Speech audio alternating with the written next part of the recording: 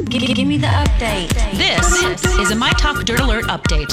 A quick look at what's happening in entertainment. Dirt. We want the dirt. On My Talk.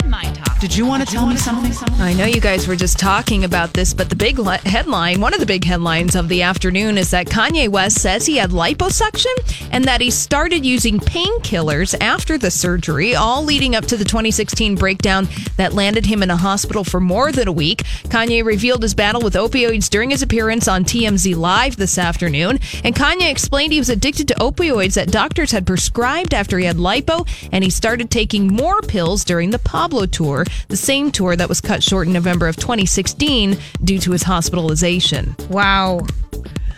I mean, it just keeps... And then he's crazy about the slavery, and he went in with Candace Owens, and I don't know what he's doing. It just seems like it's incredible. Yeah, I think that many of us are. I really am shocked that Kim hasn't dropped a naked picture or anything. Well, we'll keep our eyes on out for it. What is she doing? He doesn't feel stable. Meeting with a lawyer? Yeah, he just doesn't feel stable. I don't like seeing this out loud. Yeah. It's uncomfortable. Yeah.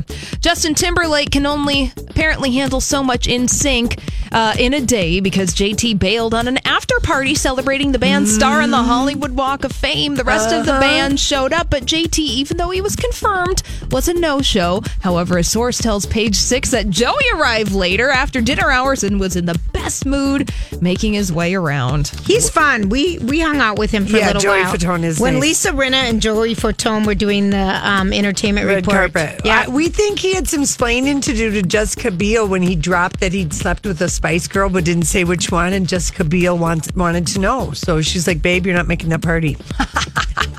All right, Blake Shelton raised eyebrows when he posted a cryptic tweet last week about karma, as reports claim that his ex-wife Miranda Lambert was dating a married man, and fans quickly assumed Shelton was referring to rumors that Lambert cheated on him during their marriage, but now Blake says that's not the case. But he says it's very entertaining to watch the world run with that rumor and assume that that's the karma that he was thinking about. He's so lying. Oh, totally.